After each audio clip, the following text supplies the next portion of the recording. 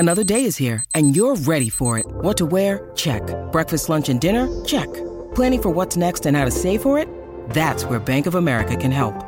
For your financial to-dos, Bank of America has experts ready to help get you closer to your goals. Get started at one of our local financial centers or 24/7 in our mobile banking app. Find a location near you at bankofamerica.com/talktous. What would you like the power to do? Mobile banking requires downloading the app and is only available for select devices. Message and data rates may apply. Bank of America N.A., member FDIC. Welcome back to Your Tech Report.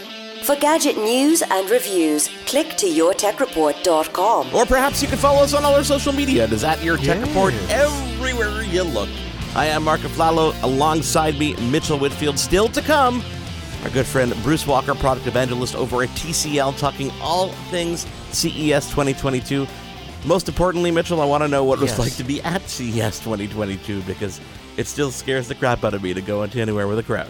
Oh, absolutely. And you know what? That almost seems like event zero from when the pandemic sort of started in North America. So, seriously. I think it's sort of, you know what it's like, you know what it's akin to, Mark, and I think you'll understand this reflex. You know, you eat something and let's say you get like a 20, where you get food poisoning and you get sick from it. You cannot look at that food again for maybe 30 years. Oh, yeah. Because definitely. you associate feeling that sickness with that food, even though it's not particularly fair. So with CES, we associate that with the outbreak of COVID. My wife cannot eat donuts. Back there. My wife cannot eat a donut if she tried. She's like, no, not going to happen. I could not eat a donut. Mitchell? Yes. It is the end of the month, which means March is around the corner, quite literally just a couple days away, which means that normally this time of year, if, history does repeat itself, it tends to do that. We're going to see an event from Apple coming up. You know, as you're saying that, Mark, I was just, scouring the interwebs. And, there are obviously, Mac rumors and, there's so many different places you can go. There's so many different people that are in the know that have inside information. But, I just went a little bit more mainstream. I was actually looking at CNET.com, which has always been a good, source of overall tech news, and not necessarily Mac specific, but just overall tech news, right? And I was just looking at, what's to expect, or what they expect will be at the announced at the new March event. And basically, now that I'm looking at this, they're basically mentioning everything. A new iPad Pro, possibly a new Mac Mini, the announcement of the new iPhone SE3. This is the only way to make sure they're right. So just mention everything that could possibly be announced, and they'll be like, "You see, we told you so." If it's a flypaper theory, you throw enough things, something's going to stick, and that's exactly right. We called it. We mentioned 100 things, and 2 of them were right. We called it, but. I've been hearing from multiple sites about a few things. We'll talk about that. So go ahead, Mark. I'm sorry. That's what I love about technology this day and age, is that if you think back to way back when iPhones were first coming out in 2007, like the technology or the ability to do things like 3D rendering was few and far between. We didn't have these like elaborate, like almost, some people have dummy phones in their hands that they 3D print nowadays, so you can see what the phone's going to look like, and you would swear that it's almost the real thing. So it just shows you how far we've come along in just the rumor mill technology, let alone the products themselves, that it's kind of entertaining to kind of look at. Well, the problem is, and you can hear my dogs agree, the problem is with a company, as Apple becomes larger and larger, obviously, globally a huge company, multi-trillion-dollar company, and, as they have more and more suppliers, more and more warehouses for storage. Just as the bigger it gets, the harder it becomes to keep secrets of any kind. Yeah. And we've seen this over and over the years. But I think at this point, and I think you're in agreement, we've talked about this before, I think at this point, Apple sort of encourages and sort of must seed some information, knowing that, it's going to sort of not, it's not going to ruin anything, because the rumors are going to be out there anyway. They're going to get out. It's almost like if it's going to get out, let us control the message a little bit. Let's give people a little taste of what's coming. So I don't think we've been. When was the last time you can remember, and seriously think about this, when was the last time you can remember being genuinely surprised by, we never saw a rendering of that nobody called that. When was the last time that even happened? Mac Pro, trash can Mac Pro? We knew a Mac Pro was coming. We didn't know what it would look like. We didn't see renderings of that. I mean, maybe not. That probably it surprised me. But here's the difference. Okay, here's the difference. No, you're right. But you're right. But here's the thing with the trash can Mac Pro, and this is what happens with all the Mac Pros. If you remember, when it comes to Mac Pros, they do what they did with the original iPhone. The original iPhone, they sort of had to break the news because the patents had gone out. They didn't want other people to learn about them. Yes, so you're correct. They announced the original iPhone 6 to 9 months in advance or something like that. And when it comes to Mac Pros, they tend to announce them 6 to 9 months or maybe a year in advance as well. So it's not a product that's coming out anytime soon. Yeah. So they are kind of in control of the message because it hasn't even gone into production. And that was more to, I think, appease all of the complaints and all the people who for so many years, who were complaining against it. This is one of the years that I'm actually excited about it. I'm not that I wasn't excited last year, but I'm excited this year because, as you know, I lease my products and my leases are up. So I'm excited that I'm actually going to go every day. Yeah. So I'm excited that I'm going to be able to go out towards the end of this year, which is when I'll do it, probably around November, December, and get myself a new laptop, which is the one that I really want to upgrade because my Mac Pros is perfectly fine.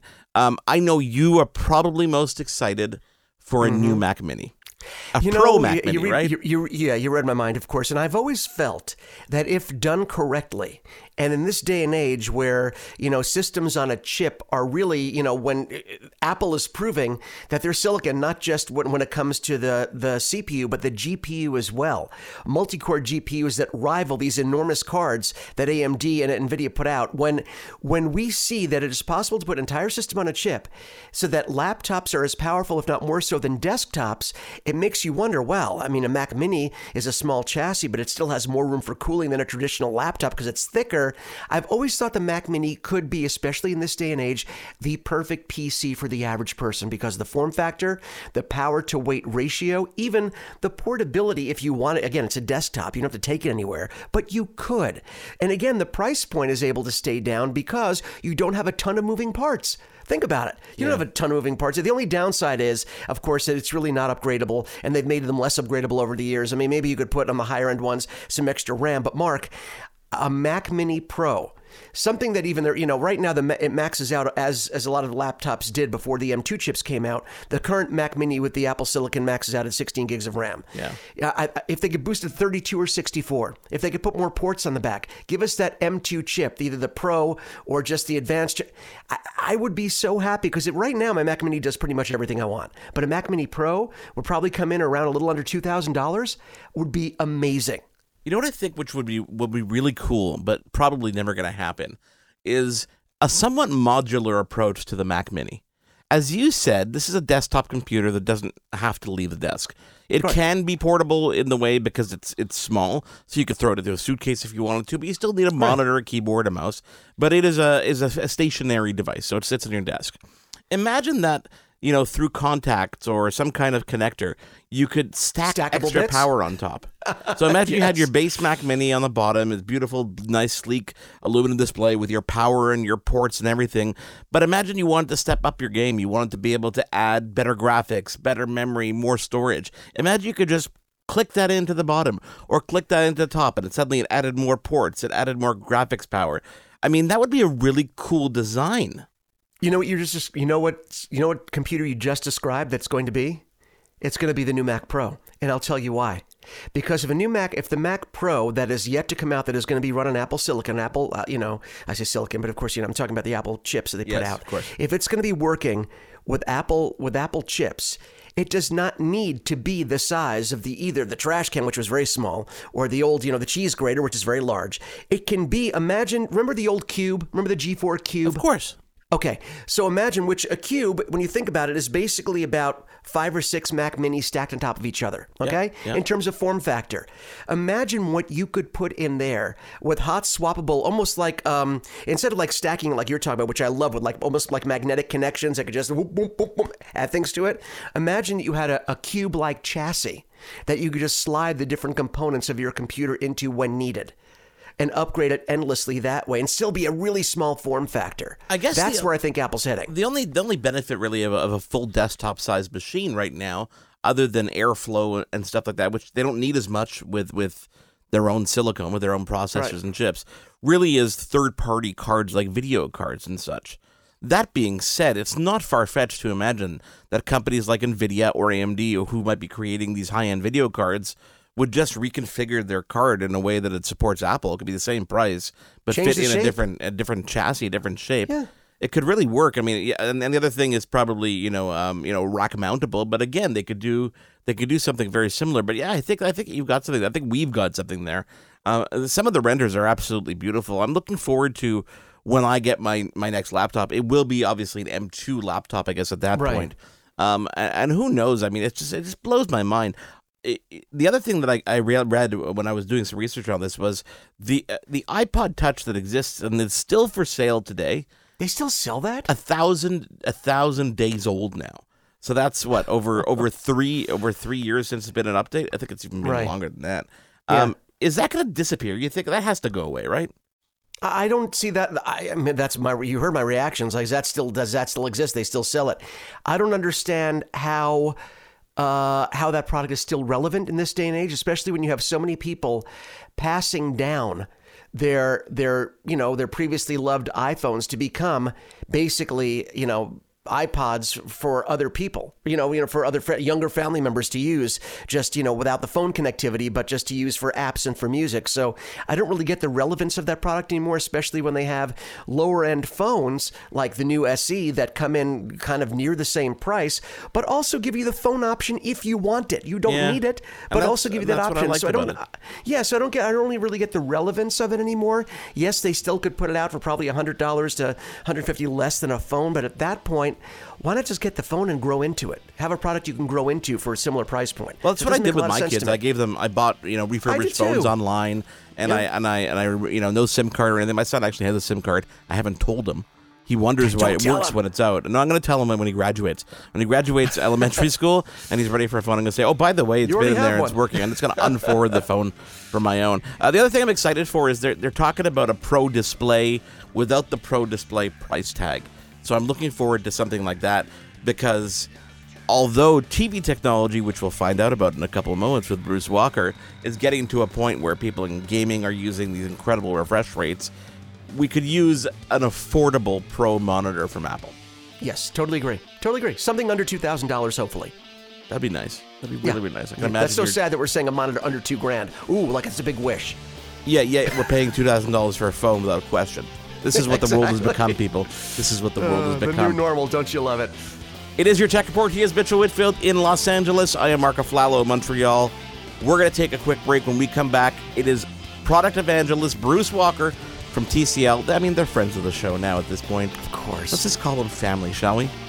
Uncle Brucey after this. No. Do stick around, and if not, follow along with us online. It is at Your Tech Report on all our social media, and subscribe to the podcast version as well. Back in a moment. Your Tech Report will be right back. I'm Matt Kundle, host of the Sound Off Podcast, the show about podcast and broadcast. Since 2016, we've been speaking with amazing people who have populated your ears for decades. Legendary broadcasters, research wizards, talent experts, podcasters, voice talent. Almost 400 stories, all for free. Subscribe or follow the Sound Off Podcast on Apple Podcasts, Spotify, Amazon Music, or at soundoffpodcast.com.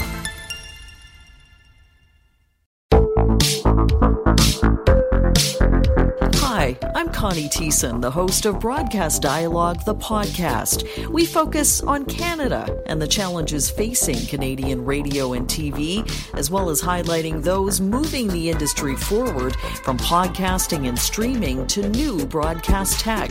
Check us out at broadcastdialogue.com or your favorite podcast app.